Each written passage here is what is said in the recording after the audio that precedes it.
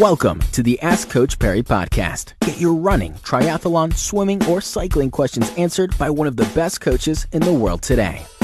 Into episode number 107 of the Ask Coach Perry podcast. And with me, Lindsay Perry. My name is Brad Brown. Lindsay, we've got a Comrades-related question from one of our international runners today, and it's from Carl Eberl.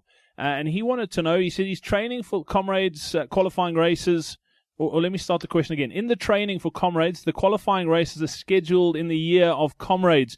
For me being from Germany, it might be better to qualify in Germany's sort of autumn. He did this last year for Comrades 2014, got a D seeding. He ran a 3:57. On Comrades, he paced for 11 hours, but had serious cramps from 73. He then decided to power walk to the finish, and he ended up bagging a Vic Clapham. He finished in 11:47. It was his first ultra marathon ever. Do you think that qualifying late in the season, so sort of late in our year, would be a good decision? He says he relies on his long runs and started after he got the qualifying time. Maybe the pacing got slower after that. Yeah, so I always think it's a good idea to get a qualifier now towards the end of the year, or you need to do it really early in the new year. And the reason for that is quite simple.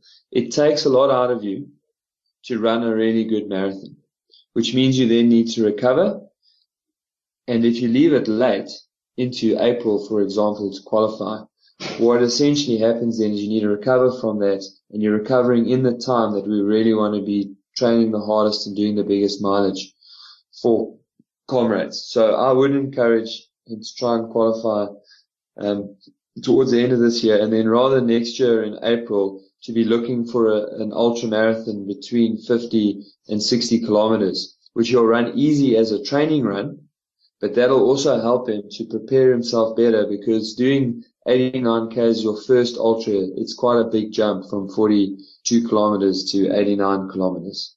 Absolutely. Lindsay Perry, thank you very much for that. We'll be back again tomorrow with another edition of the Ask Coach Perry podcast. Be sure to listen to us on iTunes. If you do, please leave us a rating or review. It would be much appreciated. Until then, from myself, Brad Brown, and Lindsay Perry, it's cheers.